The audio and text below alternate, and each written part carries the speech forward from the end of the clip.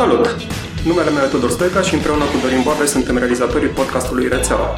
Invitata noastră de azi a debutat profesional în televiziune și după 8 ani de zile a luat o decizie de carieră interesantă. S-a hotărât să se apuce de IT. Intrarea în noua carieră și-a făcută printr-un program de internship la IBM și nouă chestia asta ni se pare foarte interesantă, așa că am invitat-o să ne povestească ce și cum.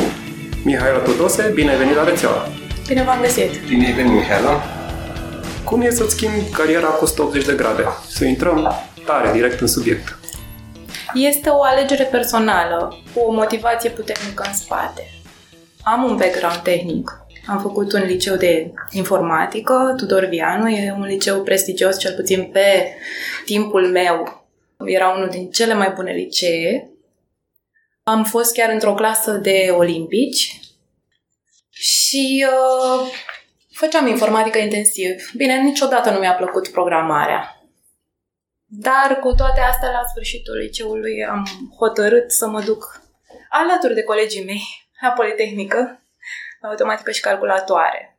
Nu erau foarte multe opțiuni la noi în clasă. De multe ori te întreabă lumea ce vrei să faci. Mie mi se pare o întrebare destul de grea pentru un copil, mai ales dacă nu ești expus la foarte multe lucruri și nu vezi în jurul tău oameni pasionați de diferite aspecte, să le spunem. Unii se duceau la Politehnică, unii se duceau la ASE, erau câțiva rătăciți care mergeau către medicină sau drept și m-am dus și eu așa cu valul la Politehnică, la automatică și calculatoare, unde e ușor să intri și foarte greu să ieși. Ai prins ciclul redus de... Nu. Ai prins ciclul de 5 ani de zile. Da, 5 ani de zile. Cred că la 1 an sau 2, după ce am terminat eu facultatea, se trecea la 4 ani. Și apoi am mai făcut un master pe Business Administration, administrarea afacerilor la Fils. Tot așa, cineva de la mine din grup avea o soră, sora lui făcuse acest master, a părut interesant și tot așa un grupuleț mic de 5 oameni ne-am dus acolo și mie mi-a plăcut tare mult. Pentru că între timp deja începusem să lucrez din anul 3 de facultate în televiziune. Dar la Fils, pe ce? Fils e facultatea de inginerie limbi străine. Limbi străine, da. Erau mai multe, engleză, germană, franceză. Eu m-am dus pe engleză. Germană nu știam și franceză, nu mi-a plăcut prea mult. Deci ai făcut automatică și calculatoare, după care ai făcut Business Administration și ai ajuns să lucrezi în televiziune. Da, de ajuns să lucrez în televiziune am ajuns când eram încă în facultate. În anul 3 de facultate am ajuns. Și, bine, de când mă știu, visul meu a fost să lucrez la MTV. Deci eu pot să spun că mi-am îndeplinit visul. Nu știu câtă lume poate să spună asta, dar eu cu mâna pe inimă pot să spun că mi-am îndeplinit visul. Și eu pot să spun acest lucru. Da. Deci suntem cel puțin 2 în această cameră care și-au îndeplinit visul profesional. Da. Eu încă lucrez la el. Deci... Dorin încă mai lucrează. Păi și cum te-ai hotărât să schimbi? O să vorbim un pic și despre experiența ta în televiziune, dar ca să revenim la întrebarea noastră cu care am deschis... Eu am lucrat 8 ani în televiziune. Am ajuns la un punct, la un moment dat, în care mă blazasem, nu prea mai aveam unde să cresc. Nu-mi doream să trec într-o televiziune comercială pentru că avusesem o experiență și nu mi-a plăcut deloc. În jurul meu, toată lumea spunea, hai, încearcă, de ce nu vrei să te muți înapoi, să vezi cum e pe domeniul ăsta? Și eu, când am ales să fac Politehnica și apoi am mai insistat cu un master, chiar dacă erau pe domenii diferite, știam că îmi fac un backup la care pot să mă întorc, dacă vreau. În general, cam îmi place să fac ce vreau.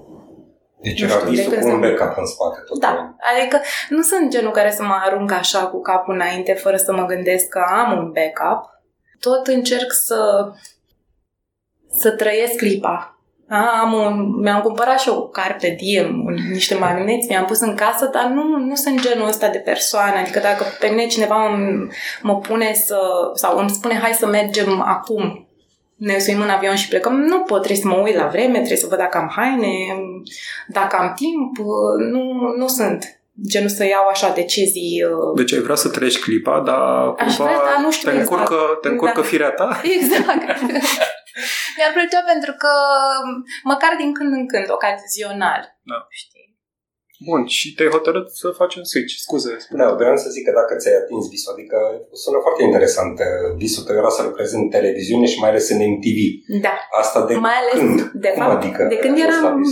Da, de când eram mică. Mie mi-a plăcut muzica tot timpul. Eu mă uitam pe MTV UK de când eram mică. Vroiam să văd artiștii cum sunt îmbrăcați, videoclipurile, cum sunt făcute, cum sunt filmate, cum dansează. Pe mine asta și eu eram obsedată. Sincer, adică mă uitam la topurile muzicale și vreau să știu cine a mai urcat, cine a mai coborât, cine a mai intrat, știam foarte multe lucruri și eram deschisă spre zona asta, m-a atras întotdeauna. Nu m-a atras televiziunea neapărat, adică nu mi-am dorit niciodată să fiu VJ, prezentator, deși toată lumea își dorește să apară pe sticlă. Dar pe mine mă fascina așa, în ansamblu ei, ce înseamnă. Acolo în acea industrie. Deci ți-ai atins visul, ai ajuns la maturitate în el și la, cum să zic, la limita de a mai crește și te-ai orientat către varianta de backup. Da, și am ajuns la o vârstă, deci eu aveam 30 de ani când am făcut schimbarea pe IT. Ajunsesem la o vârstă în care nici măcar nu mai eram în targetul MTV. Da? Deci există un target 16-25 primary și după aia 16-35. Nu îmi doream adică nu că nu-mi doream, mă blazasem, mi s-a părut că este o experiență pe care aș recomanda-o oricărui tânăr, dar există o limită de vârstă când nu mai ai chef să mai mergi la atâtea. Plus că îmi imaginez că au început să nu-ți mai placă ea din top. Nu e asta. Întotdeauna mi-a plăcut. Dar vreau să spun că de când sunt aici, în IBM, și de când am făcut switch-ul, eu nu m-am mai uitat la muzică, foarte rar. Nu știu, nu pot să-ți explic de ce. Cred că am ajuns la un nivel de saturare și gata. Asta nu înseamnă că a fost într-adevăr cea mai bună experiență pentru mine la vârsta aia și am avut norocul ca părinții mei să mă susțină. Da? Că nu orice părinte te lasă să te duci așa când tu ai o facultate de automatică și calculatoare și ai putea să faci alte lucruri. Și am ajuns la vârsta aceea când îmi doream să fac niște lucruri și contractual nu puteam să le fac, să spunem. Da? Și am zis, ok, ce pot să fac acum? Pot să mă întorc pe domeniul meu. Trebuie să am niște avantaje. La asta m-am gândit mai de mult, că nu a fost un proces de azi pe mâine, m-am gândit că vreau să mă întorc în IT. Au fost vreo 2-3 ani în care m-am tot gândit și ce a fost important pentru mine, m-am gândit că ar fi bine să învăț a doua limbă străină. Știam engleză, știam franceză mediu din liceu, dar nu mai folosisem și cunoșteam cererea de a avea 2 limbi străine fluente în companiile de IT. Mai ales că am atâția colegi din facultate, din liceu, care au rămas în domeniul respectiv, nu s-au aventurat altundeva ca mine. Și am început, m-am dus la un centru de limbi străine. Inițial mă dusesem pentru franceză, am zis dacă tot o știu mediu, hai să continui pe partea asta și întâmplarea a făcut să nu fie destui oameni, să se formeze o grupă. Drept urmare, am zis, ok, am banii, sunt aici, nu mă mai deplasez a doua oară. Hai, încep germană, de la zero. Plus că știam că germana este un extraordinar de mare avantaj și că se caută. Și am avut curajul ăsta, mi l-am asumat, mie întotdeauna mi-au plăcut limbile străine și m-am dus pe banii mei, pe timpul meu și mi-am văzut de treabă. Și am învățat germană, am făcut modulele A1, A1-1, A1-2, A2-1, A2-2, B1 și tot așa și mi-am dat certificare. Și mi-am luat certificarea de la Goethe Institut și atunci am avut și eu un mic avantaj, pentru că rețineri și frici am avut în momentul în care m-am hotărât că aș vrea să mă întorc pe IT, pentru că mă gândeam și eu, mă puneam în locul fetelor de la HR, nu? Când faci primul scanning și te uiți pe CV și ce vezi? Vezi că a lucrat în televiziune 8 ani și și vrea să vină la noi. Și de ce? Cum pot eu să trec peste Corect. Chiar dacă ai ăsta? studii de IT și liceu și facultate, într-adevăr, experiența pe care se vede. Deci ai plusat bine pe limbile străine, nu? Că asta înțeleg că a contat. Asta a contat extrem de mult. Și cum ai ajuns totuși? Deci te-ai gândit câțiva ani, ai făcut cursurile de limbi străine și care a fost momentul? Cum s-a desfășurat? Am încercat pe mai multe părți. Am întrebat oameni din jurul meu, colegii mei, prietenii care lucrau în IT, le-am dat CV-ul, i-am întrebat ce se poate face, ce se caută. M-au căutat câteva firme, dar mă bucur tare mult că m-a căutat IBM-ul. Cum te-a căutat? Ai aplicat sau te-au găsit pe profilul de LinkedIn? Mie îmi place să comunic cu lumea și îmi fac, dacă toți suntem la rețeaua, am o rețea foarte largă de prieteni. Și, bine, nu mă refer prieteni de suflet, 100 de prieteni, mi se pare aberant, nu există așa ceva, dar persoane pe care le cunosc și cu care am lucrat, chit că am lucrat în televiziune, chit că am fost colegi de liceu, de facultate, de cursuri, la cursurile de limbi străine și întâmplarea a făcut ca unul dintre colegii mei din liceu să aibă o prietenă care făcuse un internship în IBM, pe SAP PV. Și ea mi-a spus, uite, IBM-ul are un program de internship și chiar caută lume și uite, se caută pe germană și dacă vrei să aplici, dăm CV-ul și îl dau la HR. Și asta am făcut. L-am dat, m-au sunat și m-au chemat la un assessment day. La o evaluare. La o evaluare, dar nu știam ce mă așteaptă. Asta ar fi interesant să aflăm cum decurge un assessment pentru cineva care vrea să se înroleze ca intern într-o companie multinațională. Nu știu dacă peste tot e la fel, nu mai știu dacă și acum se procedează la fel, dar eu, acum 5 ani, am avut o zi de 8 ore. Deci 8 ore într-o zi am dat mai multe teste. Am dat un test de engleză, un test de germană, un test tehnic, un test de time management și un test de creativitate. Deci 8 ore noi le-am petrecut acolo. Eram, cred că 10 oameni, în jur de 10 oameni, cu fetele de la HR și cu cineva din echipa de SAP. Mie mi s-a părut extraordinar de interesant. Nu știam decât de testele de limbi străine și de testul tehnic. Pentru asta mă pregătisem. Știam că la testul de limbi străine o să fac bine, că mă gândeam că nu o să fie ca o certificare de la Goethe Institut. Dar m-a surprins, dar plăcut, în partea cu time management-ul și de creativitate. A fost foarte interesant. Deci, parcă e ok, chiar nice. Deci 8 ore de assessment, totuși obositor. Obositor, da, nu zic nu, dar nu o oboseală din asta să... Da, nu obositor. Oboseală activă, să zic. Oboseală activă, da. Și era foarte interesant. Oricum eram cea mai mare de acolo. Aia vreau să întreb, că tu aveai de experiență cumva... Eram singura fată, cea mai mare ca vârstă. Ceilalți erau în ultimii ani de facultate sau poate unii în primul an la master. Și, sincer, am stat și am analizat și oamenii din jurul meu și cumva îmi dădeam seama că există o diferență de experiență de viață, poate, știi? Dar când m-am dus acolo, eu eram pregătită, adică mă interesasem ce înseamnă SAP-ul, dar ce chiar înseamnă... Așa, uite, pentru oamenii care ne ascultă și care nu știu ce e SAP sau care au auzit de SAP, dar chiar nu știu ce, pe limba noastră a tuturor, ce e SAP? Este un sistem extrem de complex, extrem de greoi, care nu se compară cu nimic altceva, de gestiune de diverse. Finance, HR, stai un pic să mă gândesc ce e asta.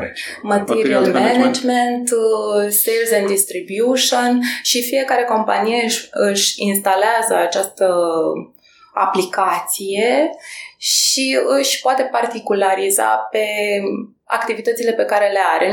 Nu trebuie să-ți activezi toate modulele, dar mie mi s-a părut ceva extrem de complex. Să zicem așa că este tool de management corporatist cel mai mare din lume în acest moment, din punct de vedere, sau cel mai popular și cel mai răspândit din pentru corporații. Pentru corporații de la un nivel în sus. Cea mai mare piață este în Germania. El este la origine un tool german. Mm-hmm. Dar tu ai venit special pentru SAP sau că înțelesesem că cunoștința respectivă te-a recomandat pentru un program de internship? Știai că internship pe SAP sau n-am spus asta, nu? Da, era un internship pe SAP, pe Dacă Business n-ar fi Warehouse. fost pe SAP și ar fi fost internship pe altceva, ai mai fi venit? Probabil, pentru că eram dispusă să fac pasul ăsta oricum și vreau să văd ce pot să fac la o evaluare. Și vreau să am interviuri, să văd cum e. Să ai meciuri în picioare, să zicem așa. Da. Și a fost... Până la urmă, eu m-am pregătit pentru SAP BV pe internship, dar am făcut foarte puțin SAP BV, de fapt. Acum trebuie să-mi spuneți voi. Că încep să o deraiez. Vreți să vă povestesc despre cum a fost assessment day-ul respectiv? Am zis, nu? Hai să ne întoarcem un pic la assessment day. Deci, ca experiență, a fost o experiență pozitivă. Pozitivă. Din cei 10 oameni care au venit la assessment day, câți au rămas ca interni în IBM? Sau Nu mai țin minte exact. Cred că majoritatea care aveau cunoștințe bune de germană. Ok. În primul rând. Deci acolo germana și fetele de la HR au zis că este o cerere extraordinară pe germană și dacă facem bine la testul de germană o să avem training-uri și oricum suntem luate la zero. Da. E important pentru ei. Dar ce mi s-a părut interesant e că am discutat despre acest assessment day cu prietenii mei și toți erau uluiți de... Știi, și au zis ceva care mi se pare foarte... Are sens. Genul ăsta de assessment day, pe atâtea paliere, îți aduce într-un final un grup de oameni omogen. Da? Păi sunt niște filtre puse intenționat. Nu e nimic întâmplător. Da, dar putea să fie un simplu interviu. Ori așa tu vezi un pic și cât de creativă e persoana respectivă, stai 8 ore cu persoana respectivă, mai vezi, unul stă așa... Nu numai, dar și experiența de grup e foarte relevantă pentru oamenii de la HR, pentru că te văd efectiv cum interacționezi cu ceilalți din grup, văd cum empatizezi, văd care oameni sunt mai în față, care sunt mai în spate, deci fiecare detaliu contează. Da, și am avut, la partea de creativitate era așa o probă, trebuia să facem un logo din diferite obiecte, paie, post-it-uri, agrafe și erau niște reguli ca să iei punctaj maxim, dar se lucra în echipă. Știi? Și acolo m-am gândit și eu. Cele de la HR, îți seama, erau cu ochii pe noi să vadă fiecare care e ăla, care e lead-ul din cei doi sau ălălalt se lasă să fie, cine lasă de la el, cum se lucrează în echipă. Da. Dar ce mi s-a părut interesant și asta vreau neapărat să zic, atunci am auzit ideea de IBM-er și reacția mea, adică îmi venea să râd și mă gândeam, am venit unde trebuie? Oamenii ăștia sunt spălați pe creier? Termenul de IBM în 5 ani de zile mai târziu pot să-ți confirm.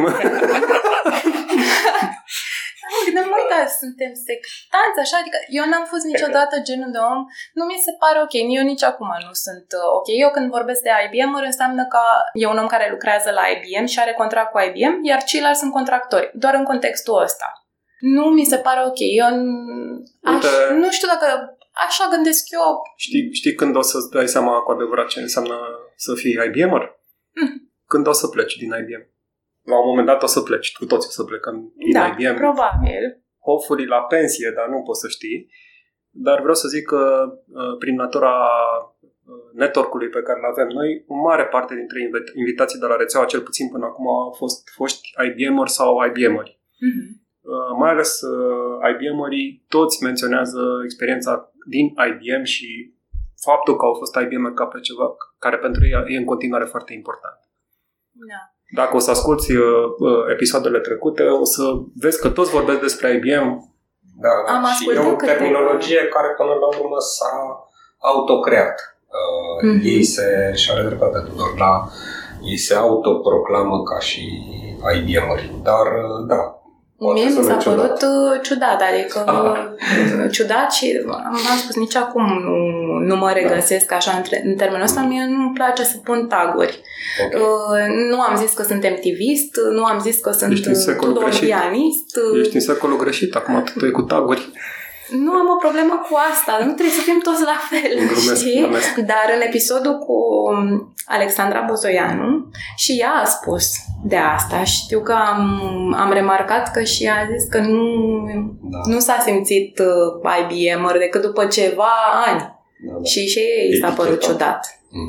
Bun, deci a trecut assessment day-ul. Ce s-a întâmplat după? Ce s-a întâmplat după? Am fost sunată și mi s-a spus că ok, ai trecut, mai este un interviu cu people managerul tău.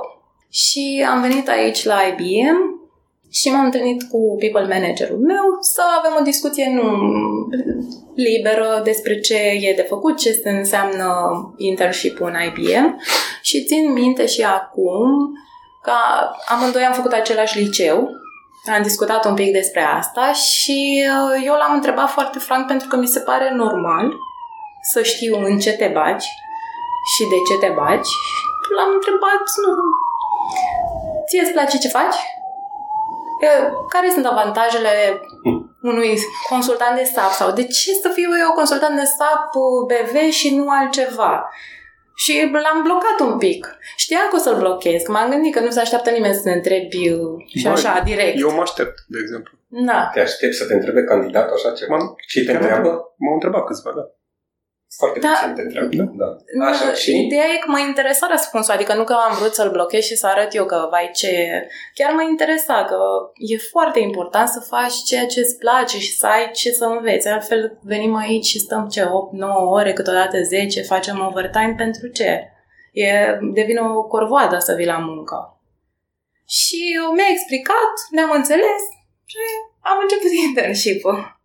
Da, a fost foarte drăguț, pentru că la început eram mulți din mai multe domenii și am avut, cred că 3 săptămâni comune, în care am făcut cursuri, teorie, workshop-uri mai întâi de soft skills, foarte interesant, mi-a plăcut mult, adică pe mine acolo m-a nimerit. Deci n-ați început cu partea tehnică, cu SAP? Partea tehnică a fost după cele 3 săptămâni în care era toată lumea, că erau pe mai multe domenii, nu numai cei de la SAP. Ok, și de pe celelalte. Da, și s-au făcut de body language, cum să scrii e-mail-urile, ce să scrii, să folosești emoticoane, să nu folosești, reguli.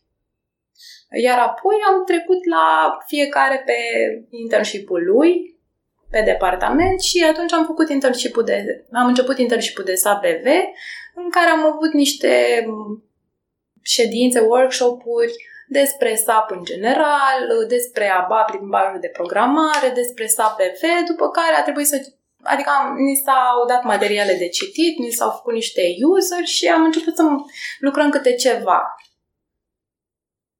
Și da, au fost momente când oamenii n-aveau timp să ne prezinte lucruri, dar se mai găseau cei mai tineri care mai fuseseră în internship și mai veneau și ne explicau. Și atunci am făcut cel mai mult networking în perioada de internship. Deci m-am prietenit cu foarte, foarte multă lume. Cu cei care trecuseră prin programul ăsta și acum erau... Care trecuseră, cu cei care ne arătau, care ne predau. A fost interesant și atunci am avut și conceptul de buddy. Asta mi se pare foarte drăguță, conceptul ăsta. Ce e un buddy? Un buddy e o persoană care te ajută să te integrezi și îți explică procesele din IBM. Ce definiție! Așa mai pe scurt. Da. Pe care poți să-l tragi de mânecă fără să-ți pară rău, că el a acceptat să fie buddy. Aia e treaba lui, da. Sau al ei, după caz. Da. Și cum e prima zi când ajungi într-o multinațională? Eu pot să zic cum a fost pentru mine, că eu am lucrat la companii mici și cred că aveam deja experiență destul de mare când am ajuns în IBM și prima zi pentru mine a fost un șoc. Ia zi. Să zic eu? Ce? Păi, în primul rând, când am ajuns pe etaj, unde erau câteva zeci de oameni, dacă nu chiar spre 100 de oameni, am fost luat și dus la fiecare birou și am fost prezentat. Da? Primele 3-4 persoane am încercat să le rețin. Oricum, eu sunt o persoană care se descurcă greu cu numele pe loc. Nu le țin minte, trebuie să mi le notez și după aia, pe măsură ce se dezvoltă relația, evident că țin minte numele oamenilor. Dar prima oră, efectiv asta am făcut. Am mers din birou în birou și am făcut cunoștință cu oameni. Și mi s-a explicat, fiecare mi-a explicat ce face acolo în câteva cuvinte, știi? Mm-hmm. Evident că după ora aia trebuie să mă așez la birou și să stau să încerc să-mi revin. Te plimbă pe toate etajele la momentul respectiv, nu? Doar pe etajul 1, doar într-un... A fost bine că a fost doar pe un etaj. În al doilea rând, ce era cu adevărat impresionant și e impresionant și aici, era că oamenii aveau un portofoliu care, mă rog, vorbea pentru ei, știi? Adică oamenii care deschideau gura să vorbească despre Filenet, de exemplu, care e un tool obscur de content management, chiar care a fost celebru la un moment dat, care a devenit, cred că acum, destul de obscur, chiar vorbeau și știau despre ce vorbesc, știi? A fost prima zi pentru mine a fost foarte impresionant așa și m-am simțit cumva complexat, deși eu sunt persoană care în general nu are latura asta, deci nu mă intimidează multe lucruri. Dar atunci m-am simțit puțin intimidat, adică mă gândeam o să fiu capabil să mă ridic la nivelul de aici, nu o să pot să dovedesc că știu sau nu, știi? Am avut foarte multe întrebări de genul ăsta în prima zi. Hai să zic și eu prima zi. Am avut 3 șocuri. Unul, într-adevăr, ăsta cu plimbatul pe la birou, dar pe mine m-au dus pe 3 etaje să-mi prezinte pe toată lumea. Deci asta a fost mult. 2. Întotdeauna am lucrat pe vremuri înainte cu IBM. Eram partener și mă întâlneam, mă știam cu toți. Și întotdeauna îmi doream să văd ce-i dincolo de recepție, că te primea doar în zona de vizitatori. Știi? Și când am intrat și am văzut toată lumea cu telefoane din astea Cisco pe masă. Deci asta a fost... prima impresie pe care mi-o doream să o văd. Și 3, cel mai frapant, nu știu cum să-i zic, partea de lunch, de masă. Deci masa de prânz era sfântă pentru toată lumea. Venind din Ardeal, nu era așa. Lumea mânca care când putea. Deci aici, primele zile, într-adevăr, organizarea, hai să mergem la masă, hai să ne... Deci în prima zi și eu am fost scos la masă, deci au venit buddy că erau mai mulți. Buddy și cum trebuie să mergem la masă. Trebuie să mergem să mâncăm. Exact. Și ăla e un moment bun să cunoști lumea și să socializezi și să povestești. Da. Deci la tine cum a fost prima zi? Așa după ce ai început. Sau nu ți-o... Nu mai mi-aduc aminte, adică mi-aduc aminte, am avut și eu. La mine cred că partea mai puternică așa a fost partea de internship. Da, atât. În rest, totul a devenit natural, așa, n-am fost emoționată sau fost bine, că nu înseamnă că prin programul de internship nu ești supus unui asemenea șoc, ca și când e treptat și... Da, oricum pentru mine era foarte important, mă deranjează foarte mult mentalitatea asta de lucrezi în corporație, nu știu, parcă revin la sectane sau cine știe ce facem noi aici, știi? Lucrez în corporație, nu știe decât să muncească, n-are personalitatea lui. Asta este unul din motivele pentru care facem acest podcast. Unul din multele motive este exact ăsta. Ca să risipim un pic mitul ăsta că roboții de corporație ăia spălați pe creier care stau în metrou și privesc în gol și se duc să facă... Nu e chiar adevărat, știi? Nu, eu, cel puțin experiența pe care o am aici, nu e nici pe departe așa. Venind dintr-un domeniu mai cool, mai altfel, nu mi-am setat niște așteptări, că știam că mă duc pe un domeniu total diferit, dar m-am gândit că nu o să fie așa, adică nu...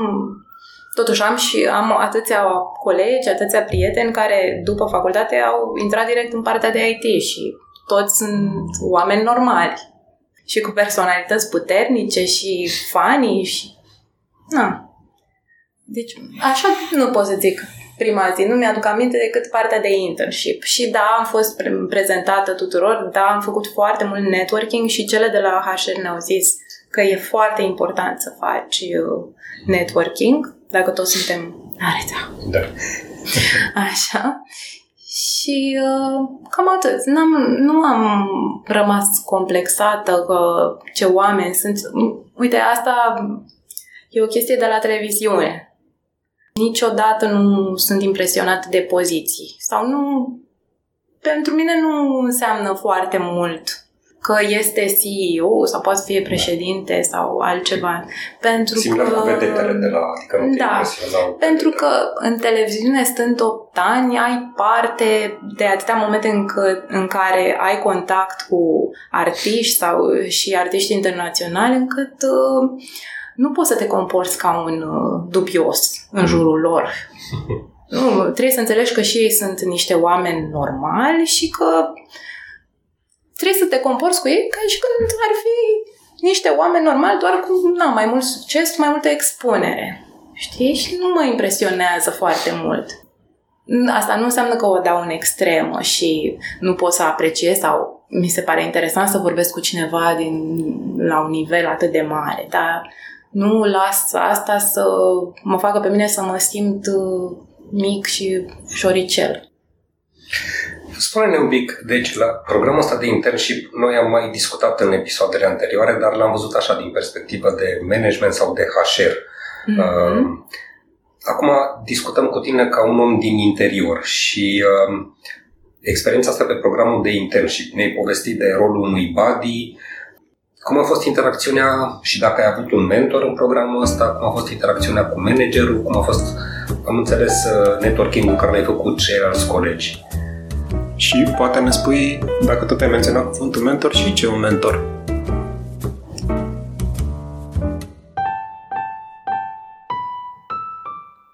Veți afla răspunsul la întrebarea asta în episodul următor al discuției, pe care îl vom publica săptămâna viitoare. Rețeaua e un podcast pe care îl puteți asculta pe Podbean, iTunes și SoundCloud. Gazde sunt Dorin Boabe și Tudor Stoica, producător și editor este Anca Angel. Ne găsiți și pe Facebook la facebook.com/rețeaua.podcast, unde puteți să ne lăsați feedback și să interacționați cu noi, deschis, non-stop.